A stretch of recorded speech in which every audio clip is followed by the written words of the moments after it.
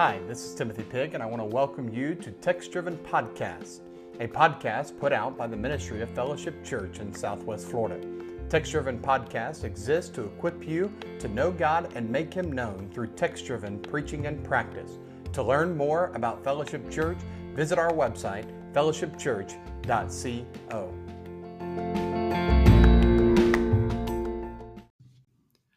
Welcome to another episode of the Text Driven Podcast, where we're trying to provide you with resources to help you to live a text-driven life. And one of those resources that we want to make you aware of that we've been using over the last several episodes is a book by J. Oswald Sanders entitled Spiritual Leadership: Principles of Excellence for Every Believer. There certainly is a leadership vacuum in about every area in our culture. There's a leadership vacuum in government. There is a leadership vacuum in the home. And there's a leadership vacuum in most churches in our country. Leadership is an essential thing that God has created in order for His mission to be accomplished. And in this episode, we're going to talk about several of the responsibilities of leadership. We're going to look at chapter 16 and go through the 4 responsibilities that Sanders outlines in this chapter and make some comments along the way about how important it is that every leader, whether it be in government, whether it be in the home or the church, or maybe even at your job, doesn't matter where you are, it is necessary that you live out these text-driven responsibilities of leadership. So let's dive into it. And the first responsibility of leadership is service. And I think this responsibility is probably the chief of all of the responsibilities. Why? Because it is the title of a servant that describes our Master, Jesus Christ. You could go through and you can read in the book of Isaiah the suffering servant passages. For these are the prophetic chapters that teach us about the type of king that Jesus would be when He walked this earth. And He was not a king that most people anticipated. For most people anticipated a king that would come and ride in on a noble steed and overthrow the Roman government, restore Israel back to its glory days of King David and Solomon, and lead a governmental revolution. But instead, Jesus did not come as a revolutionary to reform the government, but instead, He came as a humble servant, a slave, born in obscurity in Bethlehem, Nazareth, a little small place, in a stable. Doesn't sound like a birthplace of a king, does it? And Jesus grew up a common man, the son of a carpenter, learning how to work with his hands. And He was so obscure, so different from what Israel was looking for, that when He claimed to be God and to be the King of the Jews and the King of all kings, they nailed Him to a cross and they crucified Him. But you can read in Matthew's gospel that the Bible says that the Son of Man did not come to be served, but to serve and to give His life as a ransom for many. When the Apostle Paul reflects on the life of Jesus and he admonishes the church of Philippi to follow the example of Jesus, he does so by describing our Savior as a servant. For in Philippians chapter 2, speaking of Jesus, he said He emptied Himself by taking the form of a servant and being born in the likeness of man. Jesus did not assume a title of superiority, but instead he took the role of a servant. You can read about how in the Last Supper in the upper room, Jesus did not delegate the task of washing feet to one of his disciples, but instead he stood up from the table, went and grabbed a water basin, tied a towel around his waist, and he went to each of his disciples, and he did the task of a lowly slave. You see, the first responsibility that you have, the first responsibility that I have as a leader is to be a servant, is to serve others. Listen to what Sanders says on page 151. The Son of God became the servant of God in order to do the mission of God. And men, if we are going to accomplish the mission that God has for us, ladies, if you're going to accomplish the mission that God has for you, it can only be done if we fulfill the responsibility and assume the position of a servant.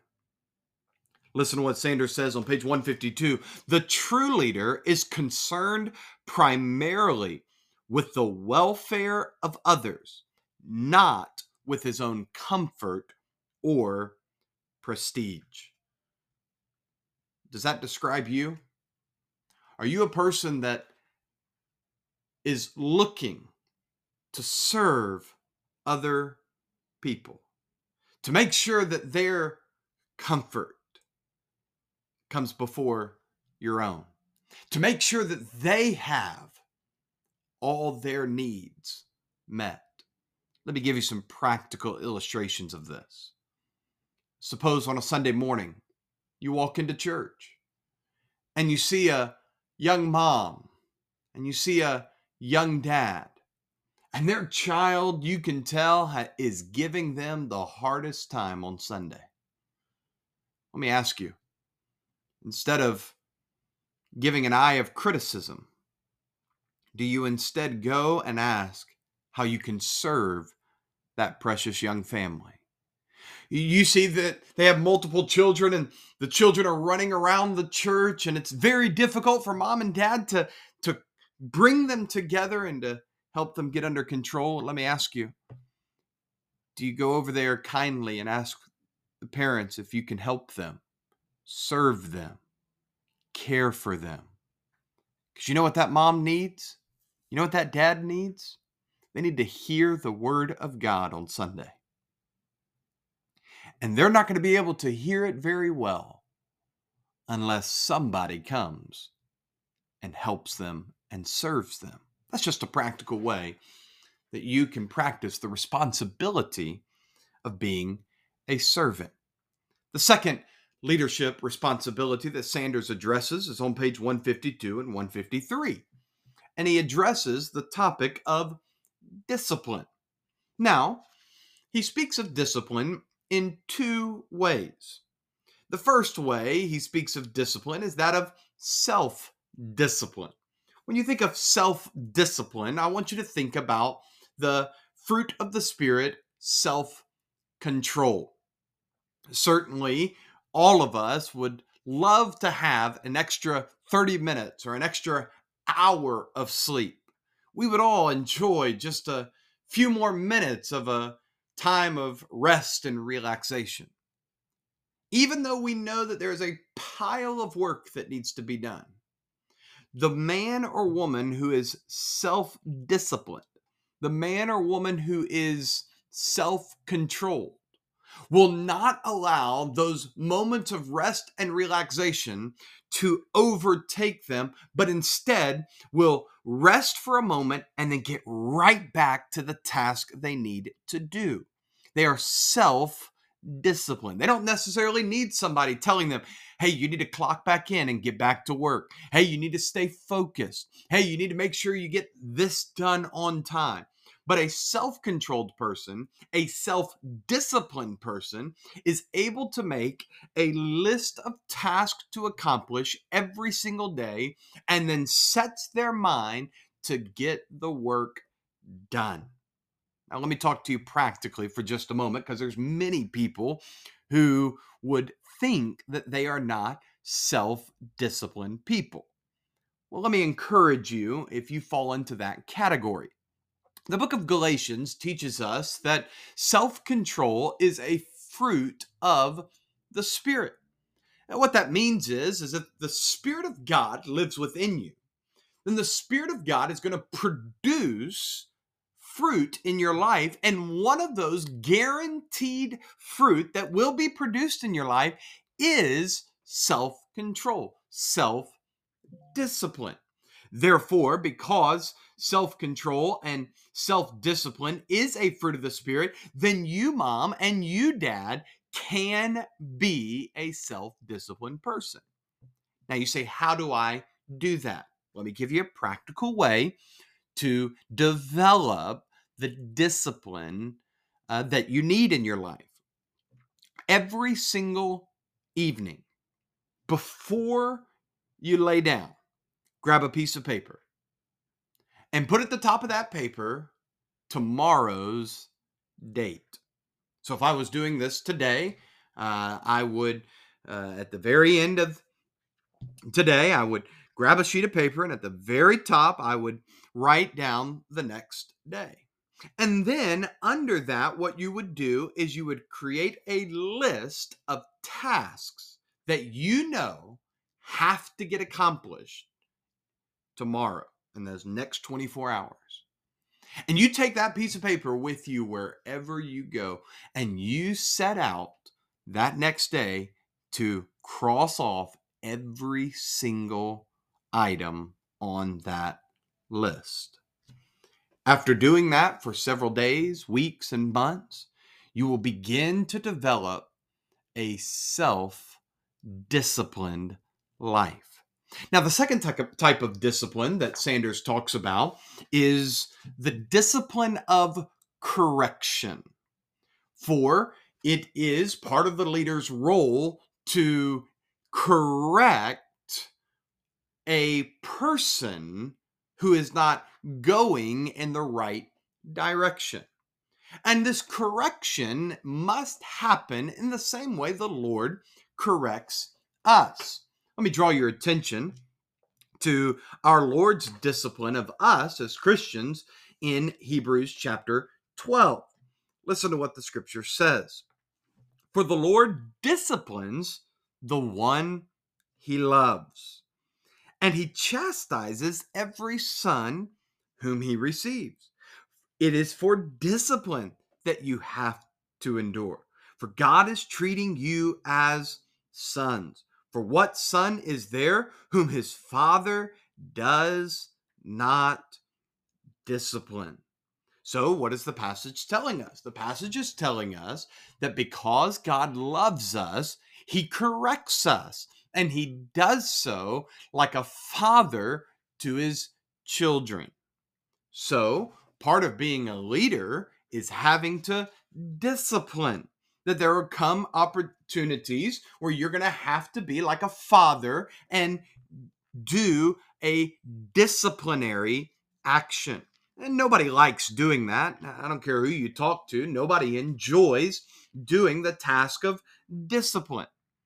And there's a way that we ought to do it. Galatians chapter 6, verse 1 says, brothers, if anyone is caught in any transgression, you who are spiritual should restore him in a spirit of gentleness. Keep watch on yourself, lest you too be tempted. So we have an obligation as brothers and sisters in Christ to practice this responsibility of applied discipline. Sanders outlines on page 153 5 principles we need to keep in mind if we're going to lovingly correct a brother or sister who is wayward in their walk with God. Listen to these 5. Number 1, first, conduct a thorough and impartial inquiry. Number 2, then consider the overall benefit of the disciplinary action to the work and to the individual. Number 3, do all in a spirit of love. Number 4, always keep the spiritual restoration of the offender in view. Now, this is very important. You must understand that when you have to discipline somebody, the goal of discipline is restoration. The goal of discipline is course correction. You do not want to discipline in a manner that has the goal of expulsion. Instead, your discipline must always be from a place of love and reconciliation and restoration. Now, if the one who has done wrong refuses the restoration and refuses the reconciliation and refuses the love, then naturally expulsion is going to be a necessary consequence. Number 5, pray it through.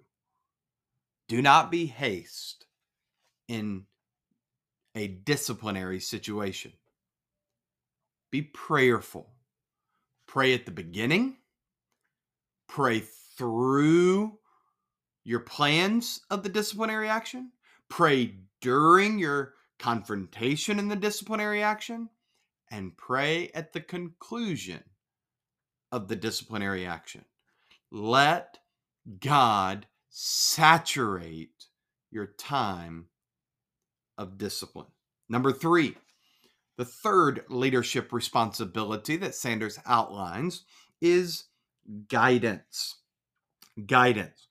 A leader inevitably is going to guide people, is going to move people from point A to point B. And there's no other greater example of this than we have in the Old Testament. 2 biblical characters come to mind. The first is Moses. Think about this for just a moment. Moses was given the responsibility to guide the people of God out of the world superpower of Egypt into the promised land. And when those people rebelled against God, he had to remain a vigilant leader and guide them through a 40-year wilderness wandering. There is so much we can learn about guidance from Moses. Now, a second person that you could do a study on pertaining to guidance is Nehemiah. You remember Nehemiah was burdened over the walls of the city of Jerusalem, how they had been ransacked and destroyed. And he is given permission, being the cupbearer, to go back to Jerusalem to rebuild the walls. And he does this, and he gives guidance to a downtrodden, depleted, dilapidated, depressed group of people, and he guides them to rebuild the walls of Jerusalem. How did he do that? He cast vision. He kept the mission before them, and he led out in the task. This is very similar to what the Apostle Paul says in the New Testament. Be an imitator of me as I am of Christ. So as Paul received the instructions from the Lord, he gave those instructions to the people, and he told the people, follow me as I follow Christ. Well, moving quickly, and finally, the fourth responsibility of a leader is initiative. Initiative. This is found on pages 154 to the end of the chapter on page 155. 6. Now, what does it mean to fulfill the responsibility of initiative? I love how Sanders just defines it at the bottom of page 154. He says this: a leader does not wait for things to happen, but makes them happen. Quoting an archbishop on page 155, Sanders says this: the frontiers of the kingdom of God were never advanced by men and women of caution. Now let's talk about initiative for just a moment. When you think about initiative, I don't want you to think that it means to be haphazard or it means to be foolish. Just go out and do something with no regards. No, scripture is very clear in the Proverbs that it is important to plan. It is important to listen to wise counsel. But listen carefully. Once you have planned, and once you have taken into account the wise counsel, and once God has given a direction, you have an obligation to obey God and take the initiative. You say, but I don't have everybody on board. That's not your problem.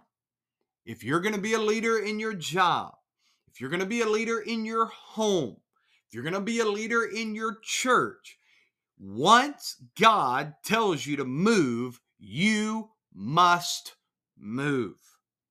Let me give an example, particularly in the context of the home.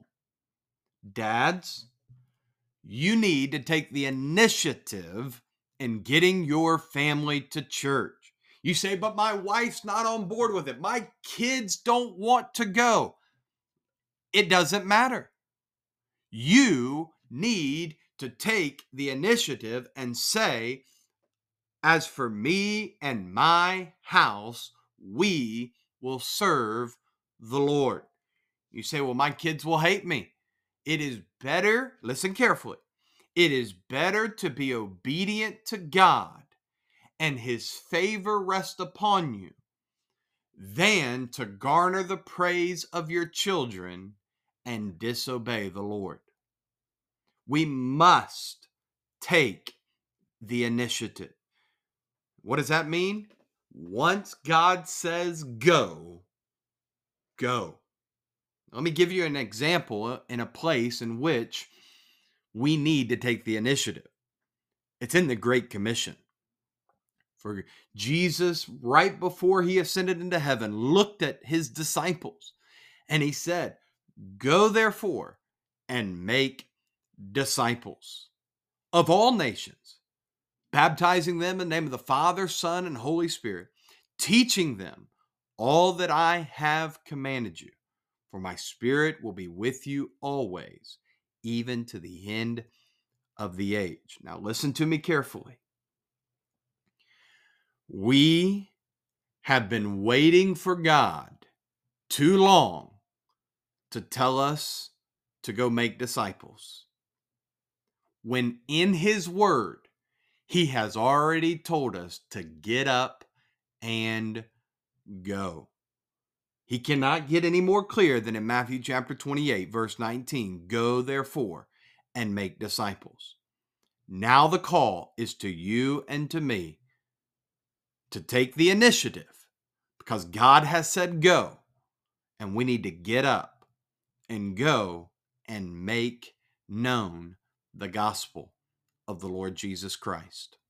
Thanks so much for listening to this episode of the Text Driven Podcast. For more resources like this one, go to our website, www.fellowshipchurch.co. And if you're ever in the Southwest Florida area, I would love for you to join us at Fellowship Church on the Lord's Day. You can find the times and locations for our worship services on our website as well. Until next time, know that we are praying for you to live a text-driven life. God bless.